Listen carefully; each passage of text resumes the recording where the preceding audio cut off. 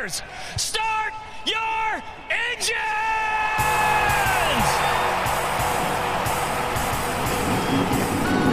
Welcome to the one place everybody wants to be. Victory Lane, your source for news, analysis, discussion, interviews, and more from the world of NASCAR. Now, here's your host, Davey Double.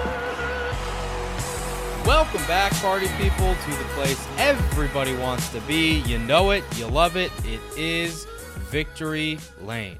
This week, episode 25, you see by the title, we have Matt Tifft on the show, Cup Series regular for Front Row Motorsports. Pretty fun conversation with Matt. He was really gracious with his time, gave me over 20 minutes, and we got into the weeds on some fun stuff, some racing stuff, and everything in between. Plus, Matt DiBenedetto, I couldn't even say that because I've already had a long day traveling. I'm recording this from my hotel room in St. Louis. Let's try that again. Matt DiBenedetto, that was better, steals the hearts of everybody, while Denny Hamlin steals the win at Bristol. Sam Mayer and Chase Cabre have the best rivalry right now in NASCAR. Don't at me. I also kind of have an introduction now. It's really not anything. I just kind of like this, and I put it in this week's Highlight Hump Day. So, here it is. A reggaeton horn always gets me hyped up. I don't know about you, but hey, whatever works, right? All right, Bass Pro Shops NRA night race from Bristol Motor Speedway. We'll run it down pretty quick for you. Denny Hamlin wins the race after passing DiBenedetto with 12 laps to go. Sad reacts. And the first thing he says after climbing out of the car, Rutledge Woods interviewing on the front stretch, he goes, "I am so sorry" to Matt. Like, that's crazy. I get that you're sorry, but Matt DiBenedetto has said it all over media this week. He's like, hey, don't be sorry. You're trying to win the race. But this win for Denny is actually pretty big. He now has multiple wins at every short track on the Cup Series circuit.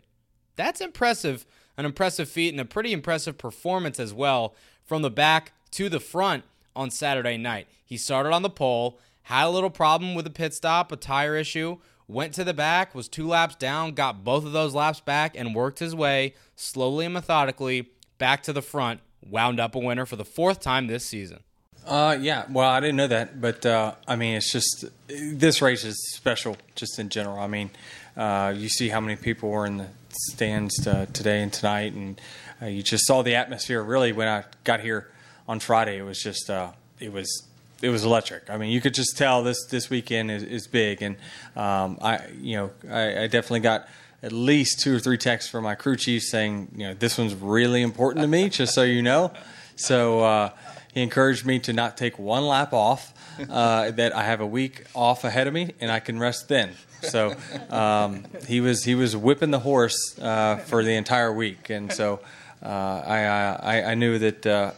I definitely can say I did not take a lap off tonight. So it was great to be able to come back, obviously, from 2 laps down, and obviously have multiple wins now at every short track. So, it used to be, I would say, early in my career that it was like, I just can't wait to get to the short tracks. But now I just can't wait to get to a racetrack in general. We can win. It doesn't matter if it's a road course or a short track or super speedway or anywhere. We just can win every single week, and really for the last 2 months it's just been incredible that the adjustments we've made as the season's gone on and just keep getting better. And let's get his thoughts on Matt DiBenedetto's performance. They had a really cool moment post-race too, as Denny was live actually on the NBC post-race show. Matt came up to him, just wanted to give him a fist bump, and Denny stopped what he was doing. They embraced, they shared 30 or so second conversation there, and you could tell Denny was basically telling him, look, dude, I'm sorry, but you are the man. You deserve this opportunity. You deserve better than what's happening to you right now. As if you live under a rock, Matt DiBenedetto will not be back with the 95 of Levine Family Racing next year. They announced that this very week, that he leads the most laps he's ever led in his career, I believe, and almost wins the race. His best career finish of 2nd. That was insane. So let's hear from Denny about his thoughts on Matt post-race. He talks about it here, but TBT to when Denny actually sponsored him. I know. I get it and I understand, and there's some special circumstances there for sure. It is a tough business at times, but Matt is doing a phenomenal job of showing his resume in front of everyone, and so he doesn't need to type it out. He's going out there and performing, and he will land as good or better on his feet. I'm certain of it after this year. So I'm really encouraged. I mean, I know that 2 years ago when he came out with a video and said that they didn't have any funding, my first response was, well, here's $5,000 of my money because I believe in his talent. I believe he should be on the racetrack. And so that started a firestorm of tweets that led to them getting someone saw my tweet of this poker company and they sponsored him for 6 races full time. So full sponsor. So it's just there's a lot of people that believe in Matt, and yes, he's been clawing these last few years. But you would also argue and say he's gotten better, and he's gotten better rides year after year. So I would hope that trend would continue next year. Chris Gabehart is the man who called the shots in Denny Hamlin's career year so far, and did it again on Saturday night.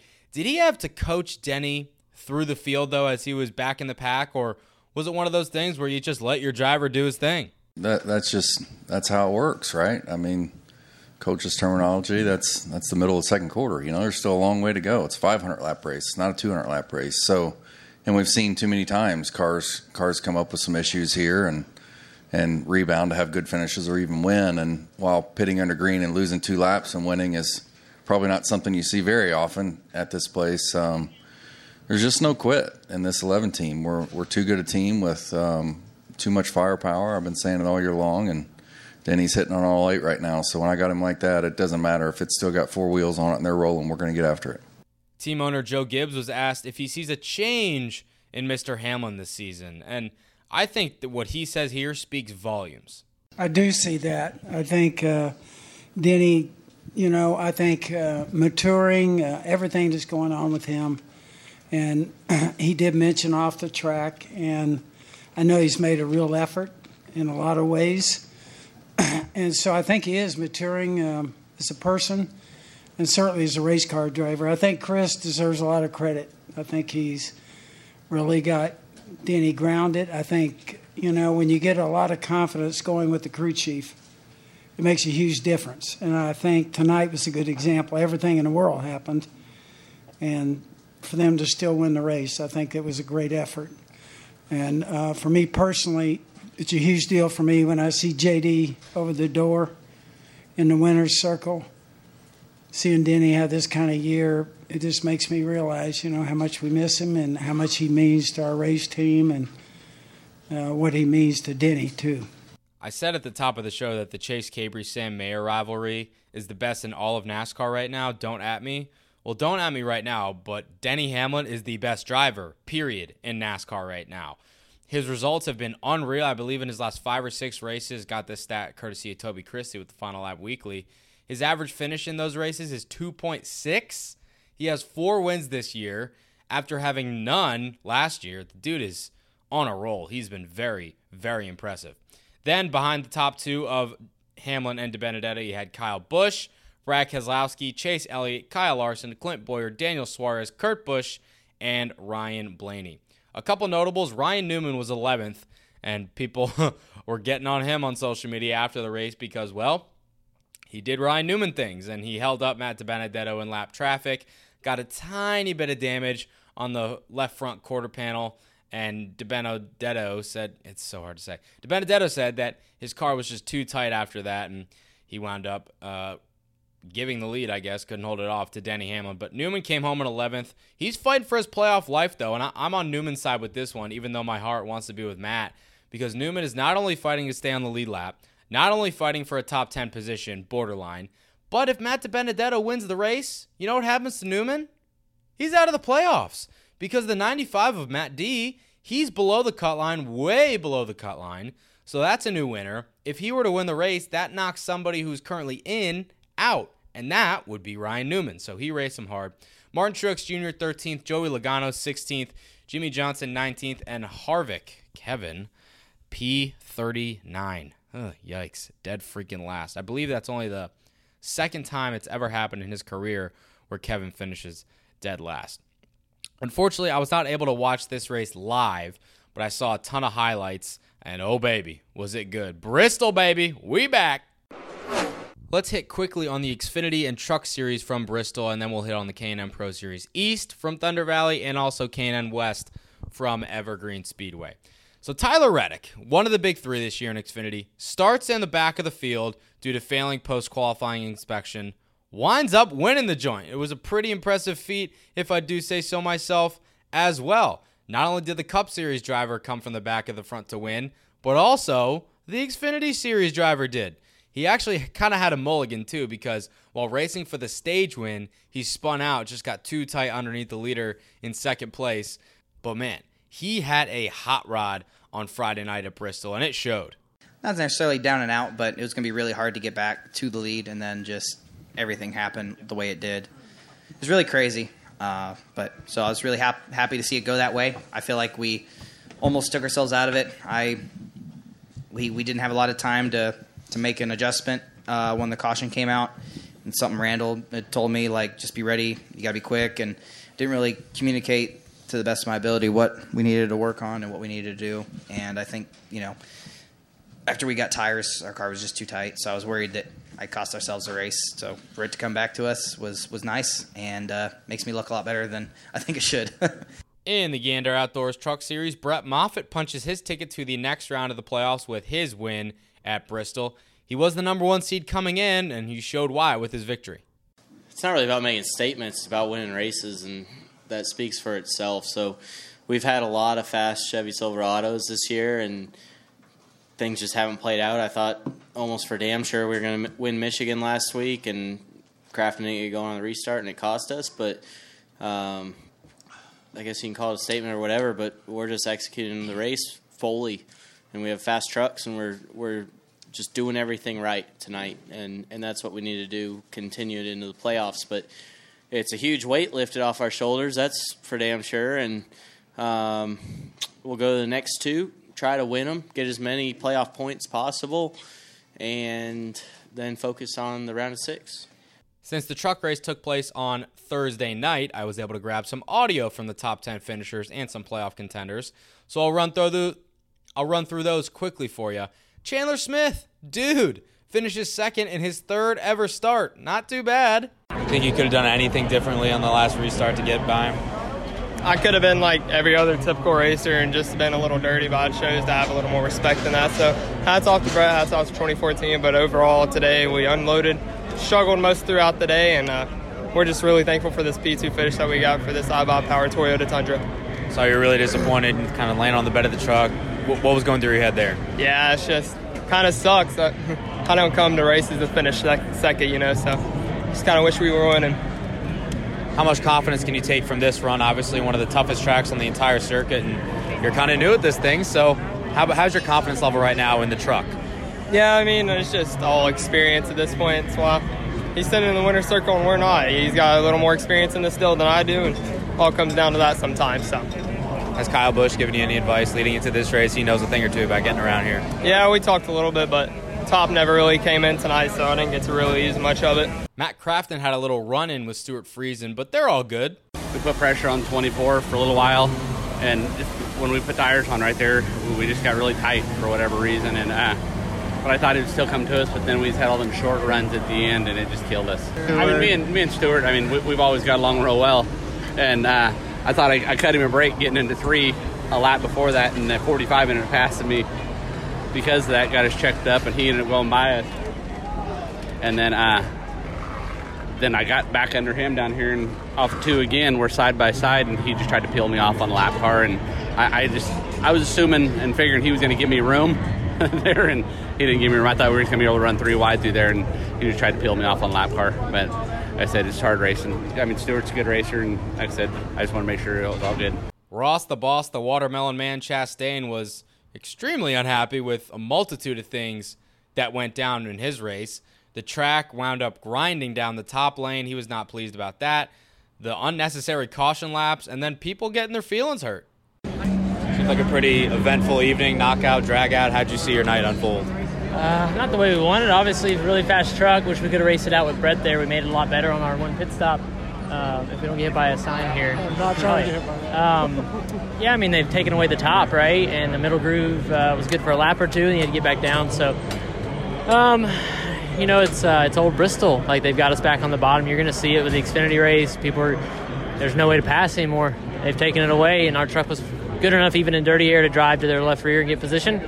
I gave guys breaks at the beginning, but once we had that penalty, man, I got to get back up there, like, fighting for my career, fighting for everything, fighting for my guys. Like, you have the fastest race truck, you can't just ride in line. It's what filled this place up 40 years ago, and we got to fill it back up. Is tonight a missed opportunity, you feel like, then? Man, it's just part of it, right? You're going to have that in big-time NASCAR racing. Small mistake, I don't know exactly what happened, but we keep bringing fast trucks like this, right? It's a dream come true to be driving these things, like, just to be in this position, just to race here at Bristol. I wish we could have raced with Brett. Do you prefer the other Bristol where the top groove is an option? It doesn't matter. You just get what they give you. You know, it's their sandbox. It's their concrete jungle here, and we just didn't come out on top tonight. You were frustrated after the race. Where were you at after the race? No, I was frustrated. Through the middle part when we had that penalty. That's I knew that pretty much took us out a chance to continue to lead and to race with Brett. Just so many caution laps. That's more what I was frustrated with. Just one little spin. It happened to me at Eldora. I self-spun, got going within 10 seconds, and we rode around for like 6, 7, 8 laps. And the same thing tonight. And these aren't 500-lap cup races. We got to get this stuff tightened up. We got to have more green flag racing, keep our everybody's attention, like keep them focused and keep the drivers on edge. So how do you do that? Less caution laps for self-spins. It's crazy. Absolutely crazy. Very frustrated with that. It's happened in the truck series for a long time, but it's just we've been on the wrong end of it, so I'm especially frustrated. So hopefully next time we're out front and we get these long cautions for no reason. Austin Hill, he bookended the regular season by winning at Daytona and winning at Michigan. He was pretty happy exiting Bristol, considering that this was the weakest track in his mind in the playoffs. Yeah, for sure. I actually told my guys coming in here that out of all the 7 races on the playoff schedule, this was my weakest one. So if a 10th place finish is our worst finish, I'll take it and run. All right, now let's get to the main event. The K&N Pro Series East Bush's Beans 150 from Bristol Motor Speedway. It was a great race. I'm not saying that because I cover the series and because I'm technically a NASCAR employee. It was a really, really entertaining race. Had a lot of storylines, but none bigger than what happened in Turn 3 on Lap 1. Okay, here's what happens. Chase Cabry's on the pole. Sam Mayer starting second. We know that those two have had a bit of a history going back this season. Nobody's wrecked each other, but they've beaten, they've banged, and they've traded paint, as Chase Cabry has said this season. So, what happens in Turn 3? Well, Sam Mayer dumps Chase Cabry. That was crazy. And the contact was not that bad on the number 4, but something was bent in the rear suspension and the loads that you carry at Bristol. It wound up giving Chase a ton of severe back pain. He had to be helped out of the car post-race, was taken to a local hospital for further evaluation, was diagnosed with some back strains, some spasms. Nothing was fractured, and this week he was cleared to race this weekend in Gateway. So what happens to Sam Mayer, though? So he gets sent to the back for reckless driving. But everybody in the K&N garage said that the 21 of Mayer and GMS Racing by far had the best car at Bristol. They won earlier on in the season, and they were not going to be denied again on Thursday afternoon. Sam Mayer starts in the front, gets sent to the back, comes all the way back to the front, and he wins the race. His 3rd win of the season, 2nd at Bristol. Sorry for the bad audio here, but NASCAR Media did not post it on their site. Shout out to Jacob Seelman for providing me with it. Sam Mayer is going to break down the Lap 1 contact with Chase and his race overall. I'm the one asking the questions, and some of these comments circulated rather quickly because they're pretty telling. And for full disclosure, he did not know. He was not aware that Chase was hurt and in the hospital at this point. We'll get to your race in a second. Can you just walk me through the contact on Lap 1 with Chase? Yeah, I tried to get in there and tried to move him out of the way, but I just got in there too hard. And, I mean, he kind of deserved it for how he's racing me this year, but I didn't want to do it like that. I never try to race like that. But I mean, it happened, and I mean, I'll take it. But like I said, I didn't want to do it like that at all. What do you think of the penalty to send you to the back? I mean, tough to say. I mean, it's all in NASCAR's judgment. But I mean, I did flat out dump him. I mean, I didn't mean it at all. But I mean, I did get in there way too hard and get into him, so I understand. And everybody else in the field said that you were the class of the field as you were earlier. Was there any doubt in your mind that when you were coming up through the field that you wouldn't be able to get back up and challenge for the win? I mean, there's always that little bit in your mind that has doubt, but I mean, I felt pretty confident in the race car. And Marty put together a really good one. Everyone at GMS can't thank them enough for putting together a really good car, obviously. But I mean, yeah, with the aero and all that, like I couldn't get by the third year to save my life until he made a mistake. So it definitely did pay off that we were there to get in the opportunity to pass him. So I mean, yeah, there was a little bit down in my mind, but I was pretty confident as well that we could get it done. Well, I can't say that Sam Mayer didn't give me some stuff to talk about this week. So I was not able to get a comment from Chase Cabry after the race, obviously, because he was in an extreme amount of pain. But I really, really highly recommend you guys to go to NASCARHometracks.com. It's also on my Twitter and my Facebook page, and read the article that I wrote on their rivalry. I talked to both of them. Chase is A-OK. He had some poignant comments about Sam, and Sam had the same about Chase. And I think it's safe to say that this weekend at Gateway and moving forward, this rivalry is far from over. Spencer Davis was another big storyline of the day. He dominated the race, led over 130 laps, but he ended up finishing in 5th place because he got rooted out of the way with a bump and run done by Sam Mayer with about 12 laps to go. I was really thinking that Spencer was going to be able to get the victory, but it was heartbreak for him. I really did think they have it in the bag, though. He had some interesting things to say about Sam Mayer as well. He's an underrated soundbite. Spencer Davis comes with a top 5 finish, but that does not begin to tell the story of his day. Led the most laps. Seems like you had your first shot in a long time to really win this race. Could you do anything to hold off Sam at the end of the closing laps? Maybe him getting another rough driving penalty before the end of the race. No, I mean, you know that GMS car is going to be the class of the field every time they show up, unfortunately, and you just got to do your best. We're fighting pistols against fully automatics right here. So I thought we were pretty good. We just shoved the right front off, probably a little bit too soft on right rear spring, and it bit us. I think we were good enough to hold anybody off besides the 21 when he got by. I knew my laps were numbered, and I know how he drives. So when he got close, I was just preparing for what happened to Chase pretty much, and he spared me a little bit. He just knocked us up the track and went on his way to win another race, how he does his thing. But couldn't hold him off, man. It's hard to do like that. And I can only get so mad because it's Bristol. I mean, you expect it, but, he gave me a little bit of courtesy, which, I'm thankful for because, when he gets on his jet later today, I'll be driving home, getting ready to fix this thing Monday if he junked us. So, or actually Sunday because we got to take this thing to Gateway. So, wasn't ideal, but I mean, they knew we were here. We had our first legitimate shot, like you said. Things just didn't play out, but thankful for Mark Ray and Terry Jones at Red Jones Racing. They'll give me a chance to wheel this number 30. JRI shocks, tower sealants, Jones, abatement, demolition, Ford Fusion.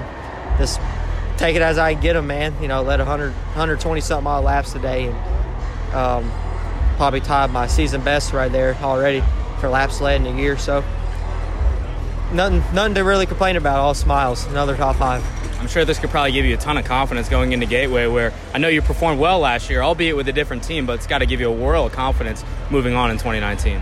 Yeah, real big confidence boosters. The last couple of weekends, honestly, we'll take Watkins Glen as a mulligan. But, we ran good at Kentucky in the truck race. Got a ton of stage points, finished in the top 10 as our second race as a truck team. Ran good last K&N race out in the Loudon and ran good here. So, we're working at it hard. Two of us working in the shop and Mark brainstorming in his office, and he comes out and works too. So we don't have the manpower like most people, but, we make up for it in hours and ambition and the want. Spencer Davis, they knew you were here today. Nice run. Yes, sir. Thank you. So he came home in 5th place and, again, had some poignant comments. Ruben Garcia Jr. somehow, some way, came home with another third-place result. He's gathering these together, and all of a sudden, he's one of the most consistent cars as of late in the K&N Pro Series East. Ruben Garcia Jr. comes home with a third-place finish. Apparently, they don't want you in the media center, but hey, I want to talk to you. How was your race? It seemed like you had good speed throughout the day and kind of capitalized on some others' misfortunes there at the end. Yes. During practice, I felt our car was decent. It was not a winning car for sure, but it was a top 5 car. Qualifying, we qualified 6th. I don't think we had the right pressures or adjustment for qualifying, and there we started the race and we were way too free. We were not even close at 5th place car, and we made adjustments. The first break made it just a little better, but not much. Then the second stage, nobody was coming to pit road, and Steve told me to come back to pit road, and I was not sure at all about that decision. But I trusted Steve. I went in, he made some adjustments, came back out, lost a few spots, and our car was actually way better, and we were able to drive through the field, catch that 5-car group on the lead, and had a good battle there the last 30 laps. Then I was trying my best to catch that 17 car to finish second, but with this PJ1 thing, it's harder to pass because it's just a one-groove racetrack, and you can get close to them, but not close enough to make that pass because you get into that dirtier, and it's harder to get closer. You're just there waiting for him to make a little mistake or something to happen to complete the pass. But still, really good comeback. We were all over the place. I didn't thought at lap 100 we were going to finish 3rd, but we managed to do that, and good points for Rev Racing. I'd be remiss to not mention Mr. Second Place. That, of course, is Ty Gibbs. I believe his 4th second-place finish in K&N competition this year, 8th overall maybe. Was not able to get him for a comment because while I was running to victory lane and running to see what was going on with Chase and getting some other drivers, I lost him in the shuffle. So, Ty, I will find you this weekend and talk to you about your race, but I doubt you're listening. Mason Diaz, shout out to the DMV from Manassas, Virginia. He finishes a career best of 4th place for the Mad Motorsports. He had some help setting up his race car from Kevin Reed Jr. Why does that name sound familiar? Well, if you know the K&N Pro Series and you know Hailie Deegan, Kevin Reed Jr. was her crew chief, and they had some falling outs that happened at Bristol Motor Speedway earlier on this season. But Kevin Reed Jr. helped out Mason Diaz in the number 24, set up this race car, as well as Venturini, as Mason will tell you right here. And man, they had a rocket ship. Top 5 finish for Mason Diaz, a career day in a brand new race car. 4th place finish for Mason Diaz in his highly awaited return to K&N Pro Series East competition. Ran as high as second. You had speed all day. Pretty solid day for you, I'd say. What did you think of it? For the first time, this is a brand new car for us, so first time out of the box with it being fast off the trailer. Then it's a great weekend just getting to know the new car. And it was a lot. We knew we had speed the whole weekend, so we just played the race smart, and we were there at the end until the 21 and 17 got together on the front straightaway, and the 6 got underneath to me, and that blew us away. But if not, I think we would have a top 3 finish for sure. You told me earlier that Kevin Reed Jr. helped you prepare this car. He obviously knows how to set up a car. He was Hailie Deegan's crew chief earlier this year. How important was he to this effort today? Well, he's very important, and same with Venturini. We used to pull-down rig, and they help us a little bit with setup. And Mike Darn, he studies this stuff, and he's first year into it, 3rd race under his belt with it now, but he's made a great change into it, and Kevin Reed helped tremendous amount, giving his opinions in, and just stuff we do not know about the car yet, so Kevin Reed helped us a tremendous amount for this race. Same with Venturini. Mason Diaz holding down the DMV. Hailie Deegan, in her first race of the Deegan Double weekend, came home with a top 10 finish in her first time racing for DGR. 9th place finish for Hailie Deegan in leg 1 of the Deegan Double. First race at DGR Crosley, obviously. How do you think it compared to racing here with a BMR car? Well, for the only time I ever raced here with the BMR stuff, not a fair comparison. It wasn't a fair comparison. So I'd say this race we came from the back, and that's probably the most comfortable I felt because I was driving through the field and I was driving towards the front. And then midway through the race, I was like, okay, I'm gonna back off a little bit, save some tires. But not David, like how he explained it to me, is you can only go around a corner. Say you're going 150 here, and you can only to make the corner at 125. Well, something's got to slow you down to make that 125. So my way of saving tires, which obviously wasn't the right way, was using less brake and just letting it roll. Well, that's just using up the right front more. So it ended up burning up the right front a little faster than I wanted to. So that's why the last 10, 15 laps, we lost the right front and just started getting tight. And so I lost that drive off, which is key here. So in the end, I felt like this is probably the most I've ever learned during a race, just from having to pass people, set up passes on a one group racetrack. See you in Evergreen. See you in Evergreen. So that right there, boys and girls, is the Bush's Beans 150 at Bristol. Now let's talk about the K&N West race. So after that, I got about an hour and a half of sleep, got on a flight from Tri-Cities to Charlotte to Seattle, and I went and covered the Evergreen Speedway race, the Napa Auto Parts 150 presented by Ineos. Trevor Huddleston flat out dominated it. Nobody had anything for driver 9. I was not able to catch up with him and get audio because I'll take you behind the scenes. So Home Tracks, they want us to do video recaps or video interviews with the winner, fastest in practice, pole winner, and then the race winner. So we did that with Trevor. You can check out what he had to say on Twitter. I also quote tweeted it. But there was also a super late model race going on directly after the K&N race, and I did not want to get trapped in the infield because I had a recap to write and the results to post. So instead of staying with him for an extra 5 minutes and getting the audio, I had to skedaddle out of there. So that's why I do not have Trevor Huddleston. But Trevor, congratulations to you, my friend. You earned that one for sure. Derek Kraus came home in second place, and he'll tell you right here, one of the tightest race cars he has ever had in his career. He was complaining on the radio all race long and all practice long, but this is his first second-place finish of the season, believe it or not. Listen to what he said about running in the K&N Pro Series East as well, because this is the first time that anybody's really asked him about it. I wanted to do a story on that, but that's a story for another day.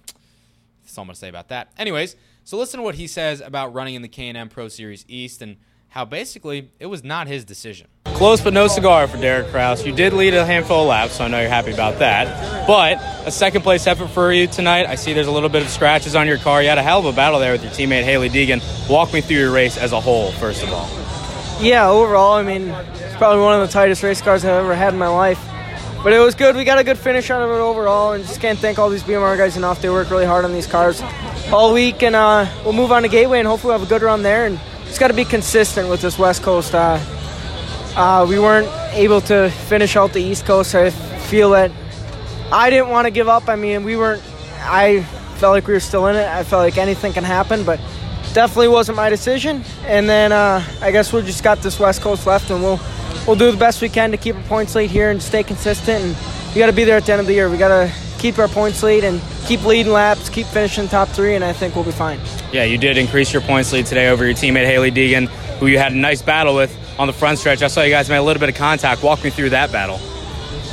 She got into me first, you know what she said at Colorado. I swung first or whatever. So I guess she swung first and I swung second. So I guess that's racing. That's how she wants to race. I'll race the same way. We'll move on to Gateway, and it'll be a good race there too. You think you had anything for the 9 if your car was maybe a little bit looser? Because I know you were complaining about it all day. I heard you on the radio at one point saying, please, for the love of God, get this car off the ground.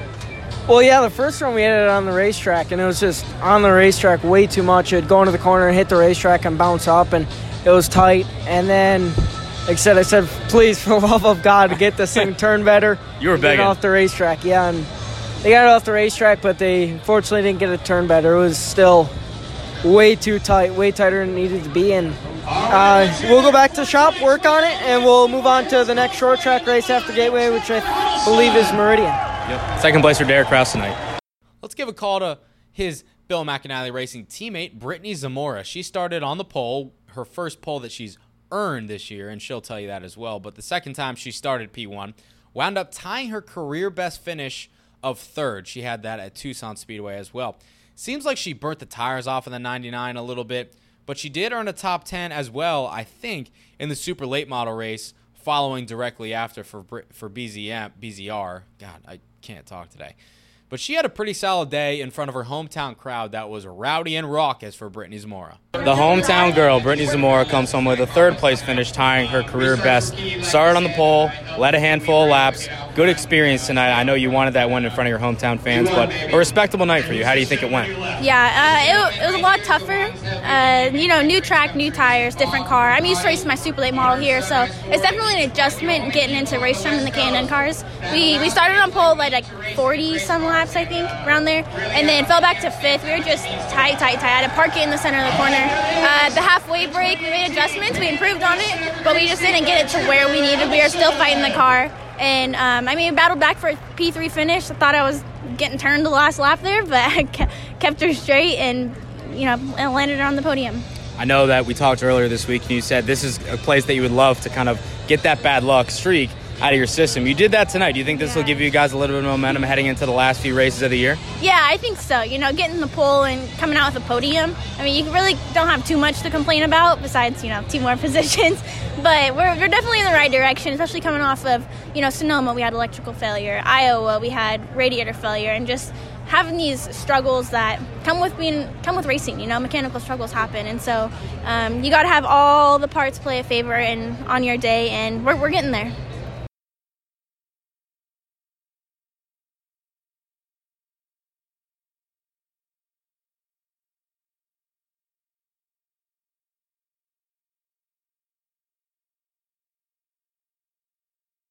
Let's give a call to a guy called Trenton Moriarty, specifically.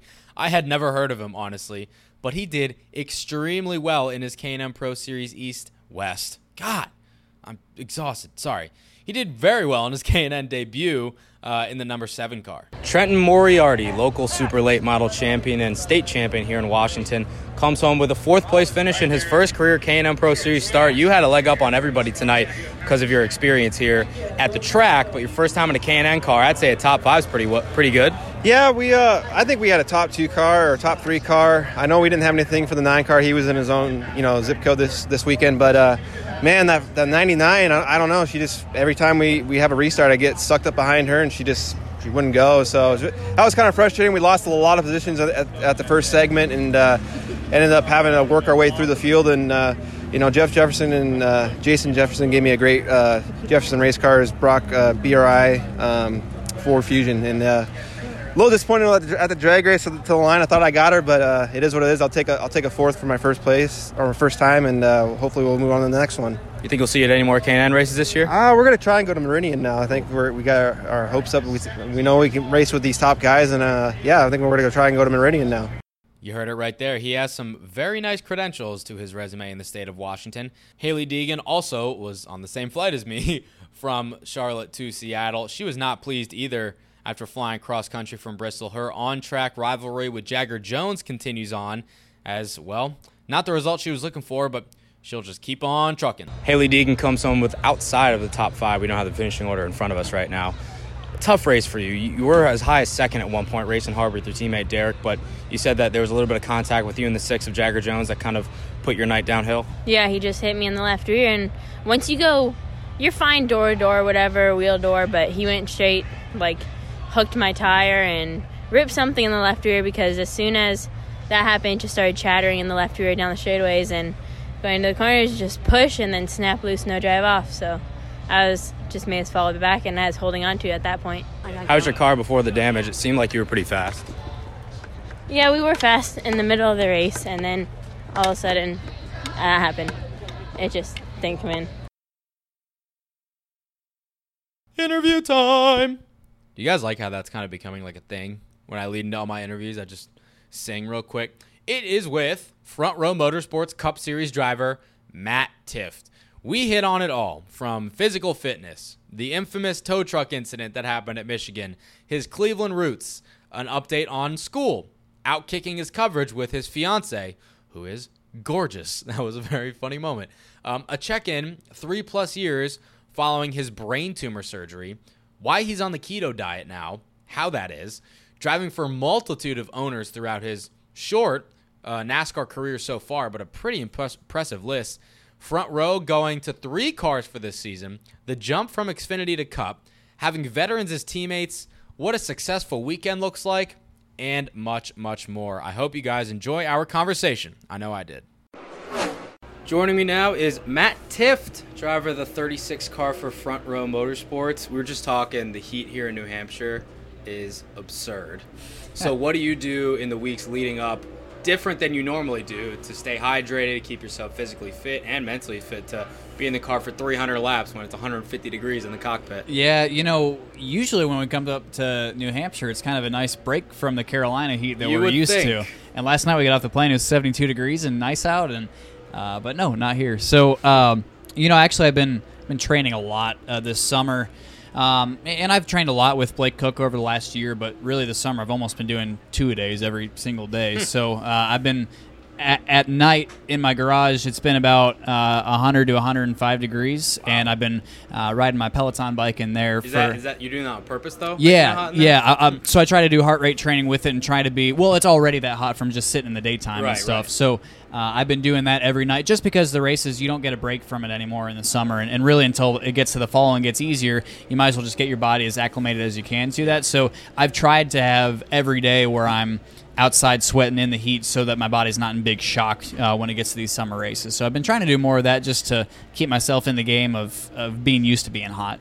Well, lucky for you, you probably don't sweat while you're just sitting in the AC. I sweat all the time, so good for you for that. I guess you have to be fit to be in the race car, but also I like how you do things leading up to it to be more fit in the race car. It's interesting like that. Yeah, I mean, you want to be able to be in the game at the end of the races. Right. So especially when it gets hot like this, if you have a system failure or you have a cool box failure or things like that. Last weekend we had all our coolant systems broke inside the race car. So situations like that, it was a night race, so it wasn't bad. But say it was this weekend, you want to be prepared for that and make sure that your stamina and stuff is good to go. Yeah, and I'm going to get into this with you too. But you had some extensive time in the Xfinity Series.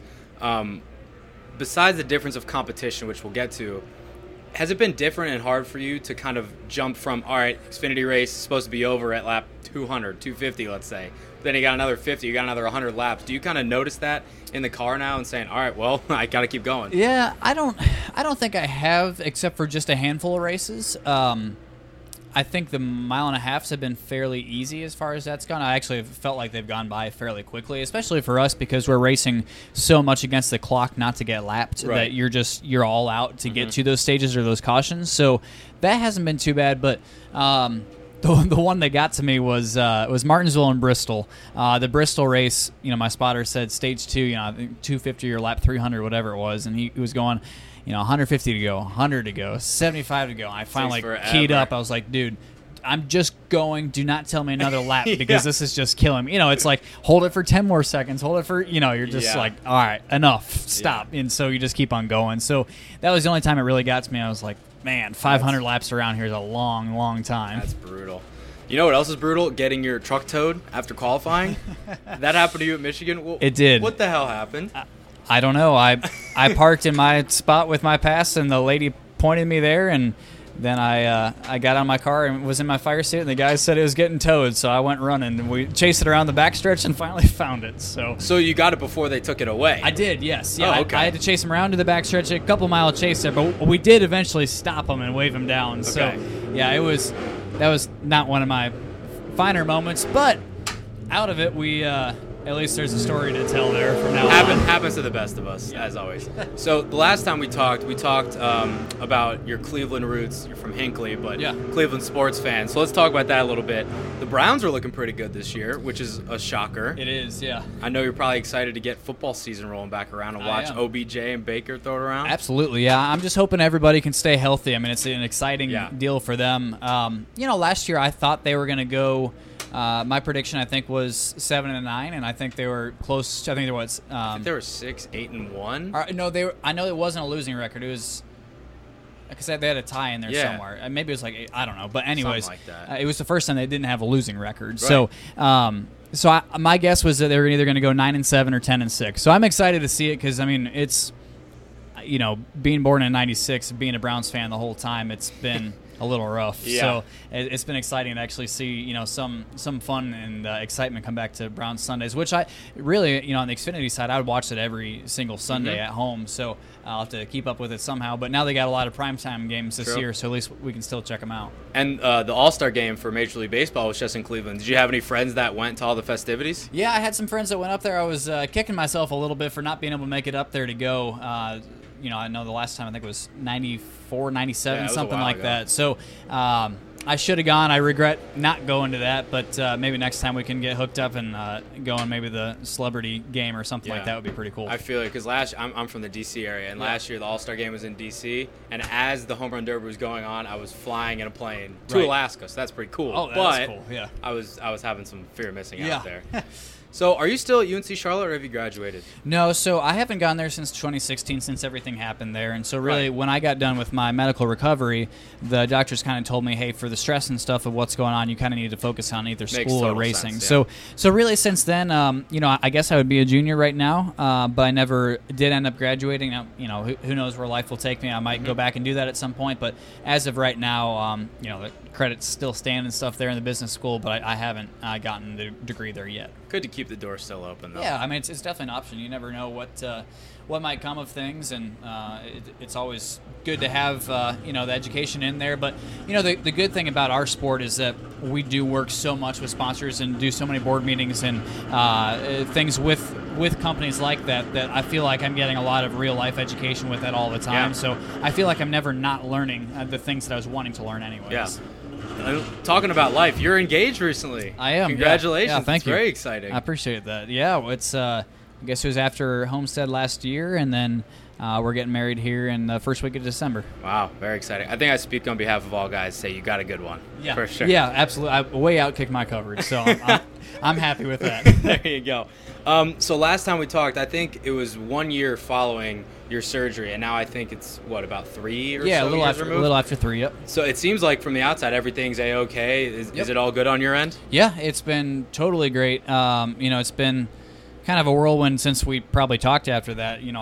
I adapted an entirely new lifestyle with a ketogenic diet, and it's a diet that's it's a high-fat, low-carb diet, but it's designed to help keep my brain tumor away. And so ever since then, my scans have been awesome. I've been moved out to annual checkups, and hopefully after this next one, get moved on to even more than that. That's awesome. So it's been really good with that, and you've really picked up a healthy and active lifestyle that I really didn't have before. So I've really been enjoying that, and but it's certainly been great to have the full health with all that stuff. That's great to hear. And this is a cliche question. I wrote down that it's a cliche question, That's okay. But do you ever look back and think to yourself, I literally had a brain tumor. Yeah. My head was cut open, and now you're driving a race car in the Cup Series? Yeah. Like that rapid rise is insane when you think about it. Yeah, no, it is crazy, and especially when we hit the 3-year mark a couple weeks ago, I actually went back, and there was the Back to Track documentary that NBC did on me, back then, and I actually went back and watched it because I realized there's so much of what I had forgotten of the process and things that had happened through there. So it was a really good reminder of everything that did happen, hearing from the doctors and seeing all that stuff. Getting to watch it back from the documentary that was on me was really cool, just to kind of give a refresher of that stuff and really kind of remind myself of what did happen, because although sometimes it feels like yesterday, sometimes it feels like it never happened at all. And, still there's a $50 size hole in there, but it's crazy because now, I don't even think about it on a day-to-day basis at all, unless I'm talking about it in an interview or podcast or whatever. But otherwise, it really doesn't, I don't feel it in my daily life anymore, which is awesome. That's awesome, though. I'm so glad that everything's going well, because there's been people in my family that have had similar health issues, and they haven't been as fortunate as you. So it's great to see. It's just amazing that you're able to drive a race car, one of the most dangerous professions in all of sports in America, and this thing happened to you. So it's great to see that you're doing well. I appreciate that. So I was also doing some research, and you've driven for a ton of very well-known, famous owners. You got Ken Schrader, Joe Gibbs, Richard Childress, Kyle Busch, Bill Venturini, like huge names. That's a long list. It's really impressive. Do you ever think back, like, I've been pretty fortunate in this sport to be working with so many Hall of Famers, honestly. Yeah, I certainly have been. And, my career has definitely taken different paths, but it's all been very positive. And the best thing I can say about all those owners that you just listed is all the guys from all the teams and those owners and that you listed there, I still have great relationships with. And I think that's one of the biggest things that you learn in this industry, is that it's a small world. I mean, this is a very niche, however you say that, sport, that you are going to work with somebody that you've worked with again. Everyone knows everybody. Yeah, so I don't have I don't feel like I have a burn bridge with anybody in this garage, and I feel like that's been really good, because I feel like what goes around comes around in this deal, and I can walk around with my head high knowing that I've been respected by the guys I've worked with, and at the same time I've gotten to learn with so many different organizations. I feel like the understanding how they all work has helped me to be a better driver and better to fit into different organizations. What specific things have you learned from those different owners, whether it be on track, off track, anything in between? Key points, a couple things that maybe stick with you? Yeah, well, I think it's harder to point back to the Ken Schrader and Venturini days just because I was still 16, 17 years old. So I think I really look at my Trucks and Xfinity career and really, for everything leading up to the Cup career. And if you look at those, I think being over at Joe Gibbs Racing and Richard Childress Racing, I think two very different dynamic teams of how they approach things and the style of just the vibe of the guys and everything. They're, right or wrong, they both have great performance and history in those groups. So I think what it did make me realize was, there was a lot of things I learned and became a better driver throughout that process that I wish I could have gone back and applied, when I was at a KBM. That I had a great opportunity there, and I was trying to mix it with school, and probably just didn't give it the full focus that I needed, honestly. And so, I do regret that because I see how big of an opportunity it was and how great those trucks were. And I look back and say, I probably didn't capitalize on that how I needed to. So I think because of that, I've learned to try to make myself better and make sure I, do the best I can with any group I'm with now. And, it was a lot of fun over at RCR last year. They really restored my confidence and got me feeling like I was a big part of their organization. And so that really opened the doors to over here at Front Row. And I feel like it's been a great learning process. I'm starting to move more into an active role in there, too, of what we're requesting out of the cars and being on the same wavelength as David and Michael. And then we get to add to that list Bob Jenkins, who heads up things here at Front Row. How is he to work with? Yeah, Bob's been great. Bob's super passionate about NASCAR. I mean, it's a special person that has all these different business entities and franchises and everything across the country, but still is passionate enough to spend his own dollars and put it into a NASCAR team. So I think that's really cool and speaks a lot about his passion for NASCAR because that's a big undertaking. It's not an easy job to be a team owner in the sport. And our GM Jerry Freese, he does a great job there and really probably plays the role of about 5 or 6 different guys in our shop there. So I think it's been really good, and I think the exciting thing is there is that room for growth, and I think Bob sees that, getting a brand new race shop, third race team here, so it's exciting to be a part of that expansion. But with that, there's going to be challenges, and you just got to plan out how you get better and take each week at a time. And being a rookie, I'm sure challenges are aplenty for you on and off the racetrack, managing your time, and I'm always interested to talk to guys that are kind of in the middle of the pack.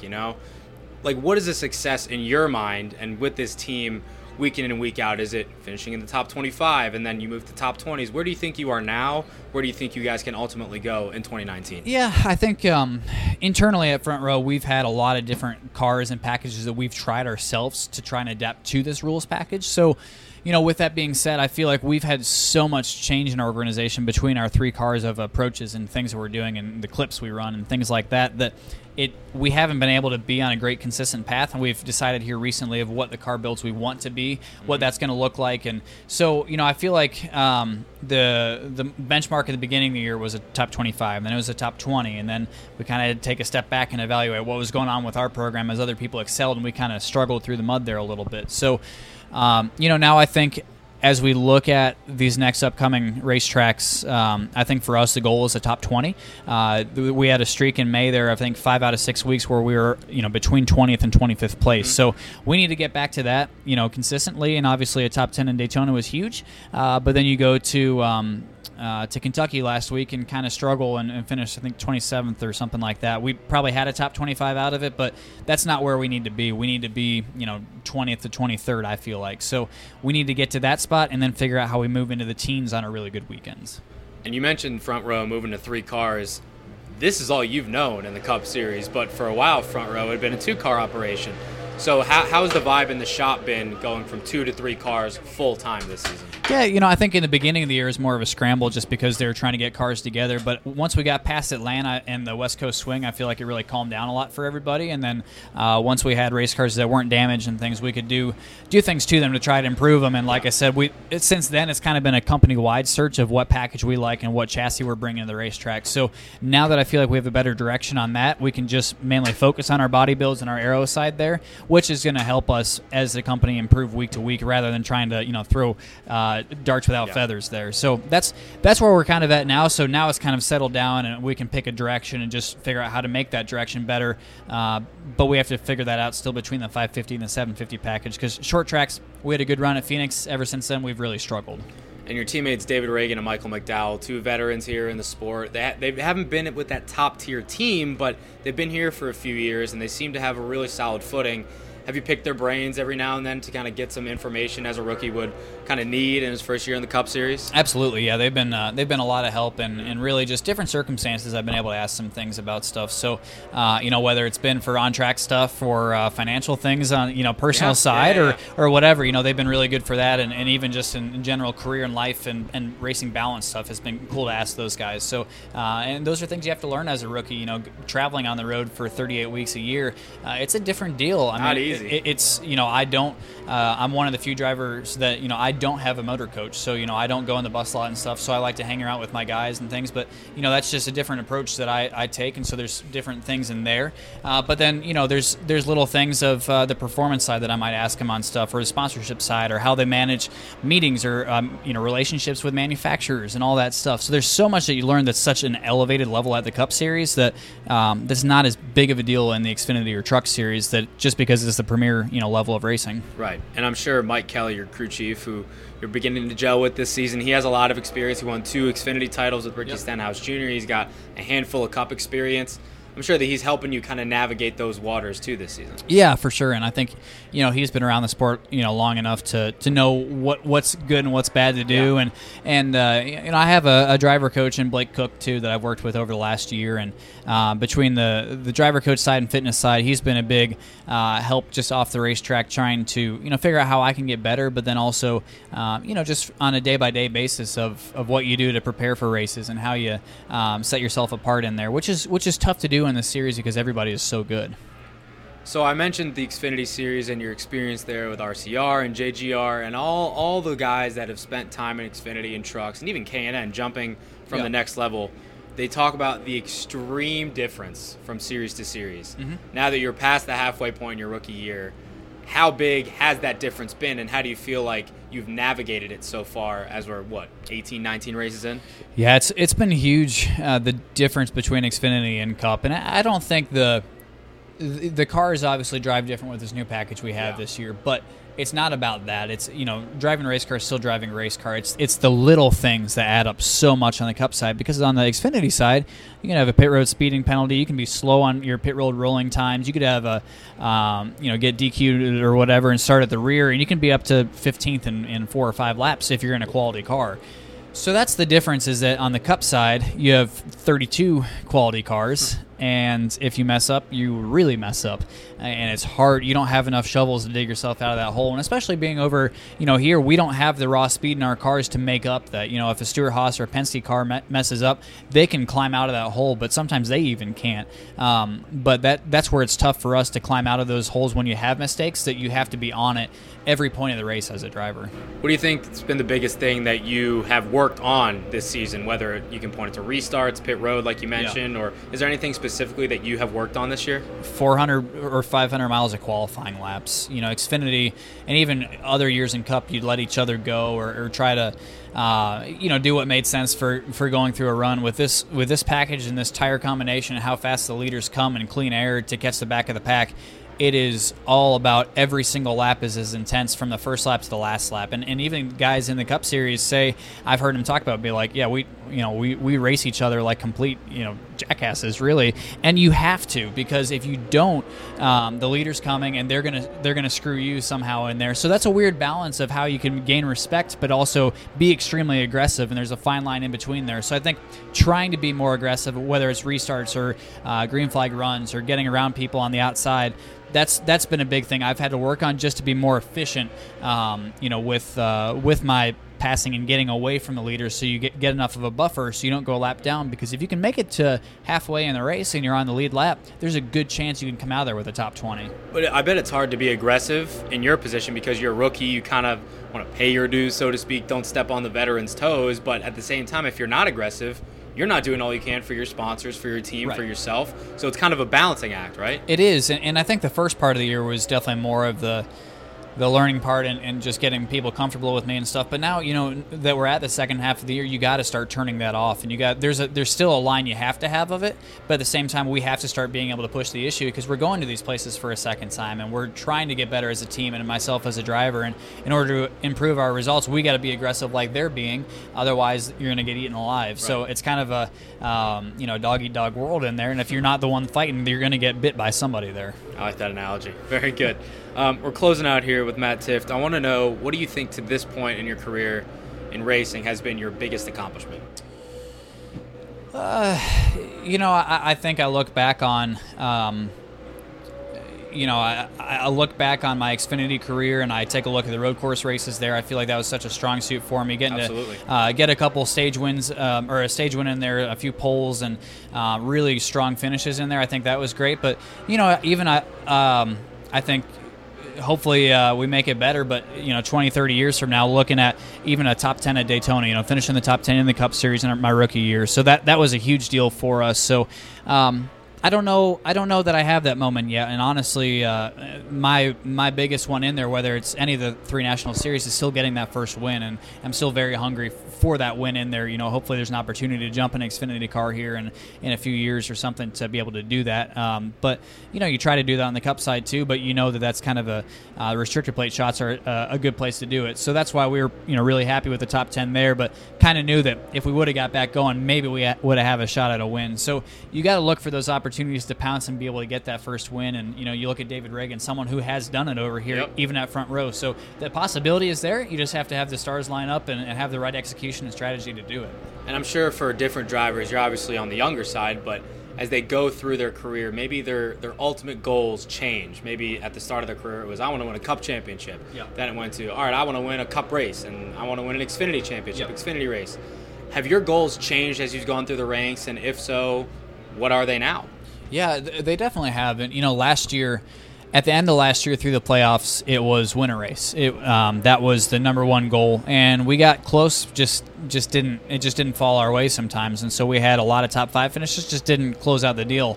This year, it's a bit different. A top 15 for us, a legit top 15 finish for us on a regular race, a non-plate track, would be a very big deal for us. That would be huge. So they absolutely do change because of who you're with and your equipment and just the situations you're given. So am I going to sit here and say we're going to win the championship this year? No, we're not going to. But we can do things to build to try to get closer to the top 25 in points, to try to get closer in the rookie battle. And even if we don't win the rookie of the year, take the second half of the season and try to look back and see the point spread of the second half to the first half of us rookies in there. So and even that compared to our teammates, there's things we can do with that. So you just try to you try to be the best car you can be within Front Row Motorsports, and hopefully then you look at the Roush Alliance too and see if you can be the best car in there.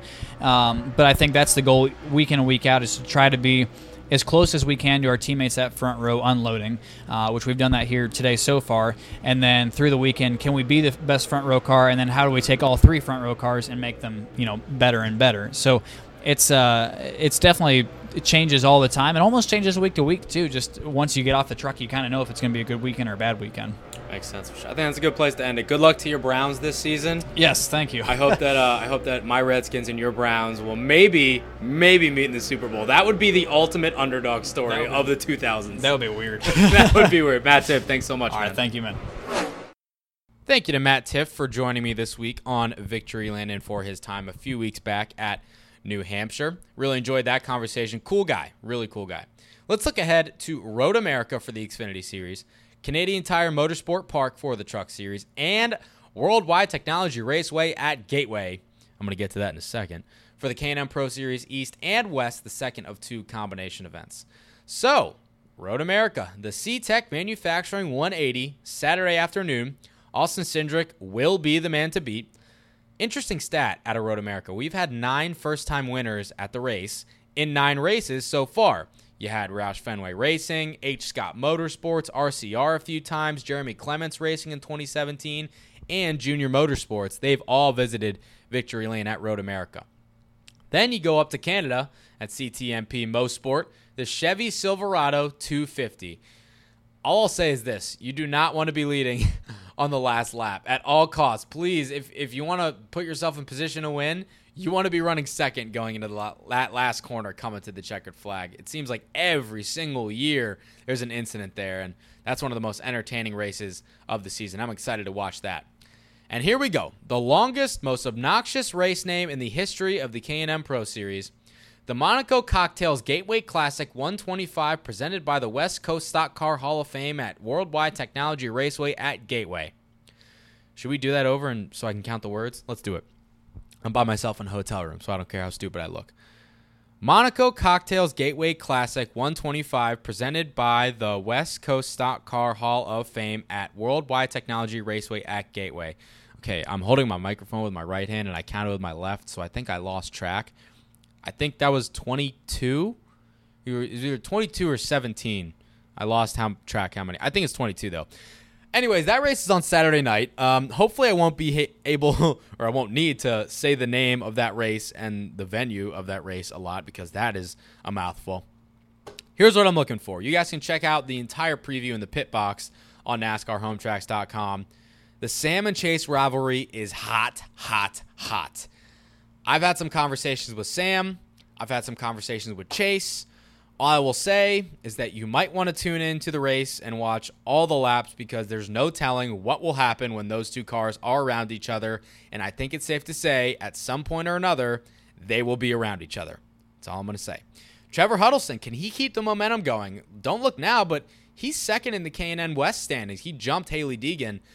He's 22 points behind Derek Kraus. But look, Trevor's bringing this car that he won at Evergreen to Gateway. If he's able to run in the top 5 and Derek has an off night, he is right back in this championship hunt. But Derek Kraus did win this race a year ago.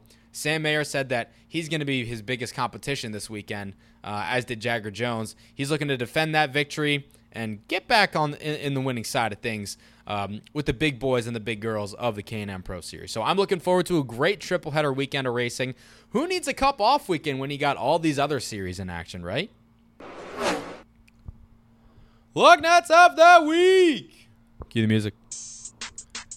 Just want to touch real quickly on the Dale Earnhardt Jr. plane crash that occurred at Elizabethan Airport. Miraculously, somehow, some way, the good Lord let everybody walk away.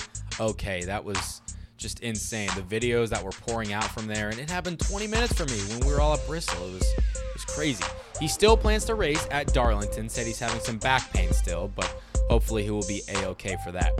Ryan Hines, who is a brand coordinator for Xfinity Series content at Stewart Haas Racing, he was on the NASCAR and NBC podcast this week, and Nate Ryan kind of spotlighted his being in the NASCAR world as a gay man. And that hit me hard because one of my best friends is gay, and I have a lot of other friends as well that are on the LGBTQ in that world. And it's no secret that NASCAR is obviously it's a sport that's rooted in Southern tradition, and when it comes to Southern tradition, you think of heteronormativity, or whatever that word is, and people are not the biggest fans of homosexuality. I'm not going to get into that conversation now, but let's just say that I've known Ryan for a little bit. I'm proud to call him a friend, and I was proud for him for sharing his story, and it was really cool. And I think that if you guys listen to that, and some of the ideas that he maybe has, or even just ideas that he's kicked around, not that he wants to maybe implement, but I think it's a really eye-opening conversation, so I enjoyed that. Kyle Larson swept the events at Placerville Speedway this weekend at Dirt Track. Off weekend, no problem for Kyle Larson. He's still racing and winning. There were some rule changes announced this year for next year. The Xfinity Series field will be cut from 38 to 36. Cup drivers with 3 or more years of experience are now limited to 5 races. And in the Truck Series, the Triple Truck Challenge rule, with the different entry blanks and like when you can enter and when you cannot for the Triple Truck Challenge, it's been changed. And I now call that the Greg Biffle rule. Mario Andretti is going to drive the pace car at the Charlotte Roval later on this season. That's pretty sweet.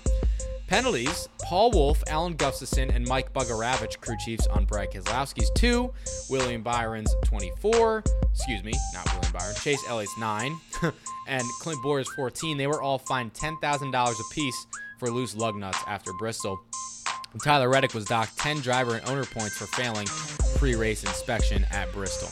Bailey Curry was also suspended indefinitely for violating the substance abuse policy. Dustin Albino from Front Stretch broke that news.